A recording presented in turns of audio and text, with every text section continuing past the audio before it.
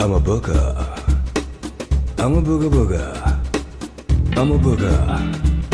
I'm a booger booger booger booger booger. Thank you for downloading this episode of I'm a Booker Booker, a novel podcast about books and the people who write them. Cabin fever has started to set in as we spill over into the second half of the lockdown. Every day is Groundhog Day. You thought this would be the opportunity to write the great South African novel, but instead you spend hours reading COVID-19 worst-case scenarios, taking your temperature every 7 minutes, and fixating on the rising number of worldwide infections. We're traveling into the heart of the lockdown to bring you I'm a Booker Booker, The Quarantine Chronicles, a short and sweet distraction from the pandemic, because what you need to do right now is relax, stay at home, and avoid the coronavirus like the plague. Author's Lockdown, T-5. In 1987, Paul Morris went to Angola. He was a young soldier who had been conscripted into the South African Defence Force as it waged a brutal bush war against its neighbours. For 25 years, Angola was the country of Paul's nightmares. He returned to Angola in 2012. This time he wasn't a 20-year-old soldier in an army's armoured buffel. He was a middle-aged man on a bicycle. He cycled 1,500 kilometers across the country to witness Angola in peacetime, to enjoy the beauty of the bush, and to meet the people who live there. In Back to Angola, his memoir, published in 2014, Paul writes about a journey that took him back into the past as well as into the present. Today, Paul is in double quarantine after undertaking a different kind of journey, this time not on a bike and not to exorcise the demons of war, but on a small sailboat to Brazil. Paul's short story, Slow Road to the Winburg Hotel, was published in Hotel Africa, the Short Story Day Africa collection, which is on the shelves now. Paul, welcome to I'm a Booker Booker. Can you read an extract from your short story? Thanks, Jonathan. Yeah. So this short story is set in the Karoo, and there's a guy hitchhiking. We don't know the reason yet. His car's broken down, and he's standing outside the small town of Three Sisters. And he's just got into a smoking old Toyota Taz with two dodgy characters with prison tattoos. And so we take up the story. And there's another hitchhiker with them that he doesn't know that's also got in the car. So we take up the story as they are driving. The smoke and the collapsed back seat contrived with the lack of space to keep him awake. Next to him, the other hitcher was still looking out of his window. So what happens in Three Sisters? Jakes asked him. Sorry? Three Sisters, what's it like to live there? I don't know, I don't stay in Three Sisters. Oh, I thought I just slept there last night. Okay, like at a hotel or B&B or something. Do they even have stuff like that in Three Sisters? With a woman. Skinny man turned in his seat, fag in hand, gold tooth displayed in a grin. Hey, my brah, you scored in Three Sisters. His laughter was full of phlegm. Jakes ignored him. Do you have a girlfriend there? He said to the other hitcher. No, not a girlfriend. The other hitcher looked out of the window again. Nay, not a girlfriend, Skinny persisted. Just a hot little Karoo sissy looking for a piece of the big city. Maybe she wanted to learn some new moves funny car off ne. His laughter sounded like dirt and bad intentions. She was nice. She wasn't a bucky I got a lift in. She was very nice, very friendly. Yeah, said Skinny, very friendly wafie, that one. And the two of you made lekker politics in a nice warm Karoo bed, ne? Yeah. Skinny reached down between his feet and came up with a quart of Black Label. He opened it with his teeth, took a long swig and passed it to the driver. So what do you do for a living then? Jakes said to the other hitcher. I'm unemployed. Bummer, Jake shook his head. The car drifted into the oncoming lane as the driver tilted his head back to take a slug of beer. What did you do before? I was in Sun City. You're in the hotel business, cool. Skinny and the big guy laughed, and Skinny turned in his seat again to look at the other hitcher. The big guy studied him in the rearview mirror. The hitcher went on looking out of his window. What are you in for? Asked Skinny. Murder, said the hitcher, still watching the vast Karoo scroll by. Jakes looks from Skinny to the man next to him and back again. Hey, Brew, what do you mean murder? You said you worked at Sun City with the casinos and golf and topless dancing chicks and shit. The laughter in the front seat got out of control. The car weaved, and the driver shoved the quart bottle between his thighs so he could steer and wipe his eyes at the same time. "Yarr," said the big guy. "If they had topless cherries at Sun City, the murder rate would go through the roof." He turned to Skinny. "How's this, Lonnie? Different planet or what?" They laughed again. "Planet Whitey." "Yeah, Planet Whitey. Good one, my bro." Jakes frowned. "It's a prison. Sun City is what they call Johannesburg Correctional Facility," said the other hitcher. "Oh," said Jakes.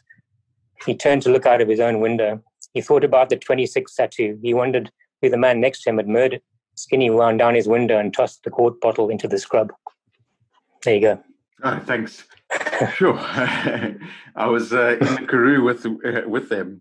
But let's go from the Karoo to Angola. I want to know, why did you choose to undertake your journey on a bicycle? Yeah, it was kind of a long thought out process.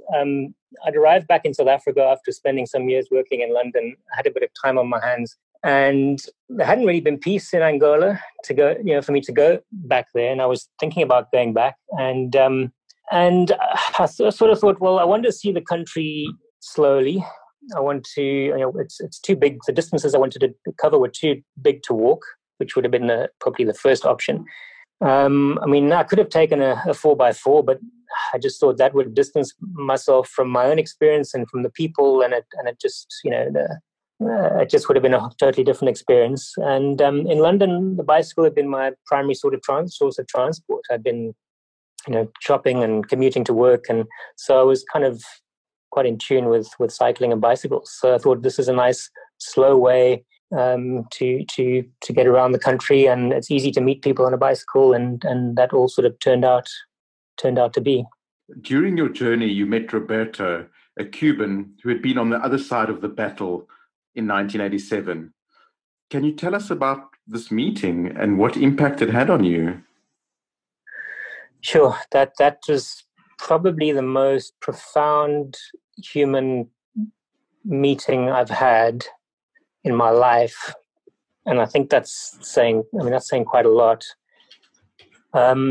So I just arrived in Quito. I hadn't started cycling yet. I'd been taken there by a man named Patrick Ricketts, who's a former MK fighter, and he had connections in Angola. So he drove me up there to start my bicycle ride in Quito. And I think it was probably we were only there for a night or two before I started cycling, and I think it was probably the first night. Somebody that we met when we were in Quito was in a relationship with one of the Cubans, and there's a Cuban camp there, and they were busy rebuilding the airport. So one of them was having a birthday party, and we were invited. So I found myself sitting next to this Cuban guy. About the same age as me at the time. I was 45 at the time, and he was about similar age. But I don't speak any Spanish, and he didn't speak any English, and so conversation was limited to smiles and gestures. But anyway, we started trying to tell each other when we'd last been in Angola, and I was very nervous at the time because I was aware of the sensitivities of the fact that I'm a former South African soldier who invaded Angola in '87, and didn't want to stand out too much at that point. I was still very nervous at the beginning of my trip. But anyway, I started by writing dates in the sand, 1987, and then today's date, and showing him that this was my first time back to Angola since the war. Turned out that he'd been in Angola for 3 years. He'd been with an anti-aircraft group, from what I could work out. And as I say, this is all without language. This is all with gestures and sign language and writing and things in the sand. But it turned out that he'd been there too. And when I told him that I'd been in Angola at the same time as he had been in Angola, we looked at each other, and it's really hard to explain. I think I probably do it better in the written word somehow. But we just looked into each other's eyes. There was so much emotion between us in that moment. It's like the rest of the world just disappeared in that moment, and it only lasted a few seconds. But I could see by the look on his face that he knew how important it was and how emotional it was for me to be back in this place that I'd fought 20 odd years before, because he'd come back himself and arrived back here himself and had his own moment And the fact, me seeing that understanding in his eyes, and it didn't need words. It was like, as I say, it was deeply profound, and the communication was so beyond words and beyond language. And in fact, I've said since that I think actually we would never have got here with language. Language would have ruined it. As men, we often find it difficult to communicate emotions, and so we didn't need to communicate it with words, with these inadequate words. And so just this look in each other's eyes just told us the whole story, and it lasted moments. And then, in the background, the music was, I don't know, good Latin American music going on, and the next thing they were up dancing again, and it was over. But it was such a deeply touching moment, and it's really hard to describe it. So I think in the book I describe it the best. I've tried since and before, but that was the passage that I think sums up my entire journey. Actually, is summed up in that passage. Sure. So many of the conscripts who went into the SADF suffer from post-traumatic stress disorder and battle with the scars of having been involved in South Africa's border wars, but they suffer in silence. Was this book cathartic for you? I mean, this book was part of a process, Jonathan. So the book, by the time I sat down and wrote the book, the work had been done. So the catharsis, being part of it, that had all been done already. So the journey for me, I mean, obviously it started as soon as, they flew us out of Angola back to Burundi. But in a way, the realization that I had emotional work to do came years later. I was in London. I was in my probably mid to late 30s, and I was retraining to be a psychotherapist. And so I was in therapy every week for nearly 5 years as a compulsory part of my training. And it was during the course of that training that I realized that there were a lot of emotional leftovers that I hadn't even realized were there. And the realization came in a therapy session where I didn't bring up the war. I hardly brought up the war at all in therapy. So buried was the emotional response to it. But I was having a series of nightmares that were just recurring every so often, and there'd be like 3 or 4 nights in a row. And it wasn't war. They weren't war nightmares. It's more like a night terror, waking up shouting with somebody in the room and that kind of thing. And I had this session with my therapist, and anyway, it goes into detail in the book, but it came out that there was an awful lot of leftover from the war, and for me, a lot of it was kind of grief, mostly, for all the death and dying and killing, rather than anything specific.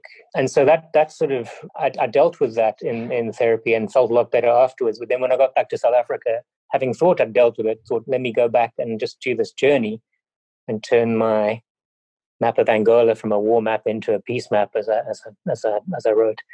And only when I arrived back in Quito after that meeting with Roberto that I realized. I mean, I drove back to our accommodation and I cried and cried in the backseat of the Land Rover in the dark. And I couldn't figure out why. It was just a release. So that was the catharsis, this release that I realized finally I'd met the enemy, or one of the people who'd fought on the other side, and put a human face to, in inverted commas, the enemy, and made peace. We both kind of, it was a peacemaking conversation as much as anything. And then the bike ride sort of gradually helped me process that experience.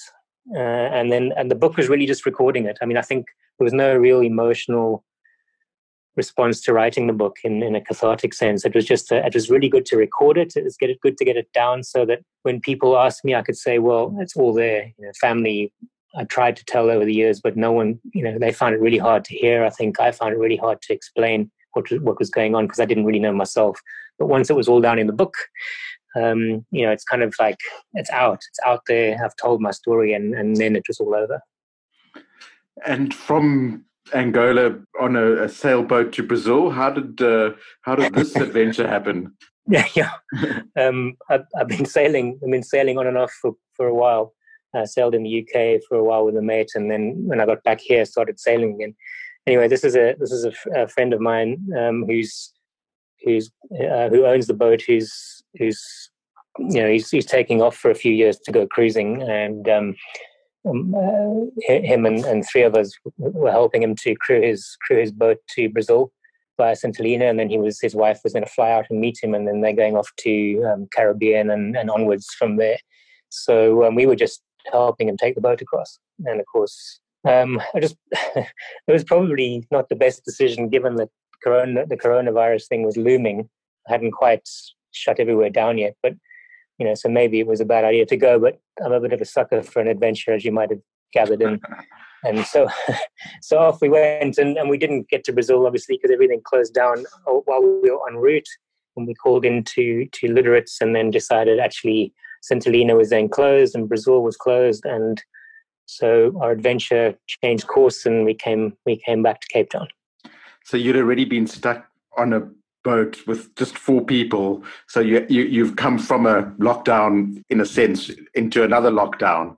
Yeah, I mean, we arrived in Namibia, and the immigration people said, "Don't you know what's going on in the world?" So we were pretty much sat on our boat there, and then we turned around, and once we made the decision, we turned around to come back. So we've spent well over a week sailing back to Cape Town because we're against the prevailing winds and against the swell. So it takes a long time to get back, and then we arrived back only to be told that we're not being credited for a week at sea. Plus, in our 14-day quarantine, we have to start 14-day quarantine from scratch. So that's what I'm doing now, sitting in quarantine waiting. What has this sort of process, being in lockdown and quarantine, taught you about yourself? Have there been any lessons that you've learned about yourself? Nothing I didn't already know, Jonathan. I mean, I've done a lot of solo traveling and obviously different experiences, from army to hitchhiking to other things. So it's just, I know that I can be very patient and I can spend time alone. So it's not, it's not that. I think it's just the enforced loss of liberty, which is not so nice. But these days I'm talking to you via the hotel's Wi-Fi, and I've been writing a blog, and I've got a manuscript of a novel that's just about finished, which as the days draw by, I'll be able to immerse myself in to keep myself busy. I've also discovered that I can do some exercise by just doing step-ups onto the hotel chair and sit-ups and various things. So I keep myself occupied and have occasionally illicit chats across the corridor with my crewmates. Who is the one person in the world that you would hate to be in lockdown with? Well, it's funny because it's probably my German Shepherd cross as opposed to a person, because my wife is at home with this dog that needs nearly 2 hours of walks twice a day to keep it from tearing the house apart. So so probably Biggles is my wife's lockdown with him at the moment. But I'm kind of half glad I'm not there to have to deal with him. Now, sound effects, Rorschach test.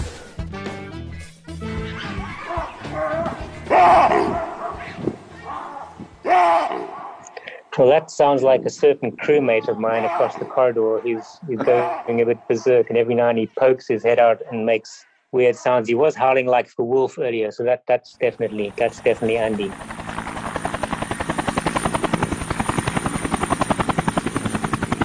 Now that sounds a bit like one of those Vietnam era helicopters, and so I'm very tempted to run out onto the roof and wave both hands above my head to get picked up, Saigon style. So that's the airport I don't want to go anywhere near right now because I don't want to end up in quarantine somewhere else.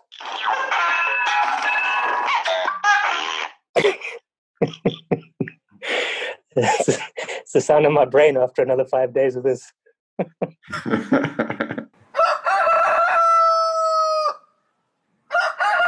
Well, that does take me back to my last trip to Angola, staying in villages, being invited into people's homes and given a hut to sleep in at night fairly regularly, and that was a very common sound in the morning waking me up.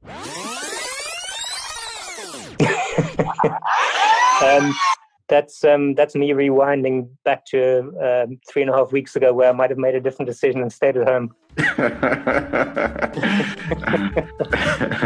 So good luck, Paul.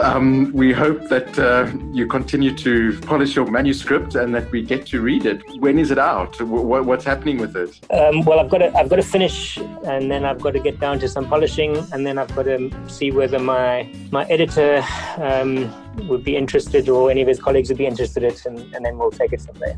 Thank you for listening to I'm a Booker Booker, the Quarantine Chronicles, live from the lockdown. You can subscribe to I'm a Booker Booker on iTunes or wherever you get your podcasts. I'm a Booker Booker is produced by Jonathan Anser and Dan Dews and brought to you by Books Live in collaboration with Multimedia Live. Authors who would like to be featured, email jonathan.anser@gmail.com. I'm a Booker Booker Booker Booker Booker. I'm a Booker.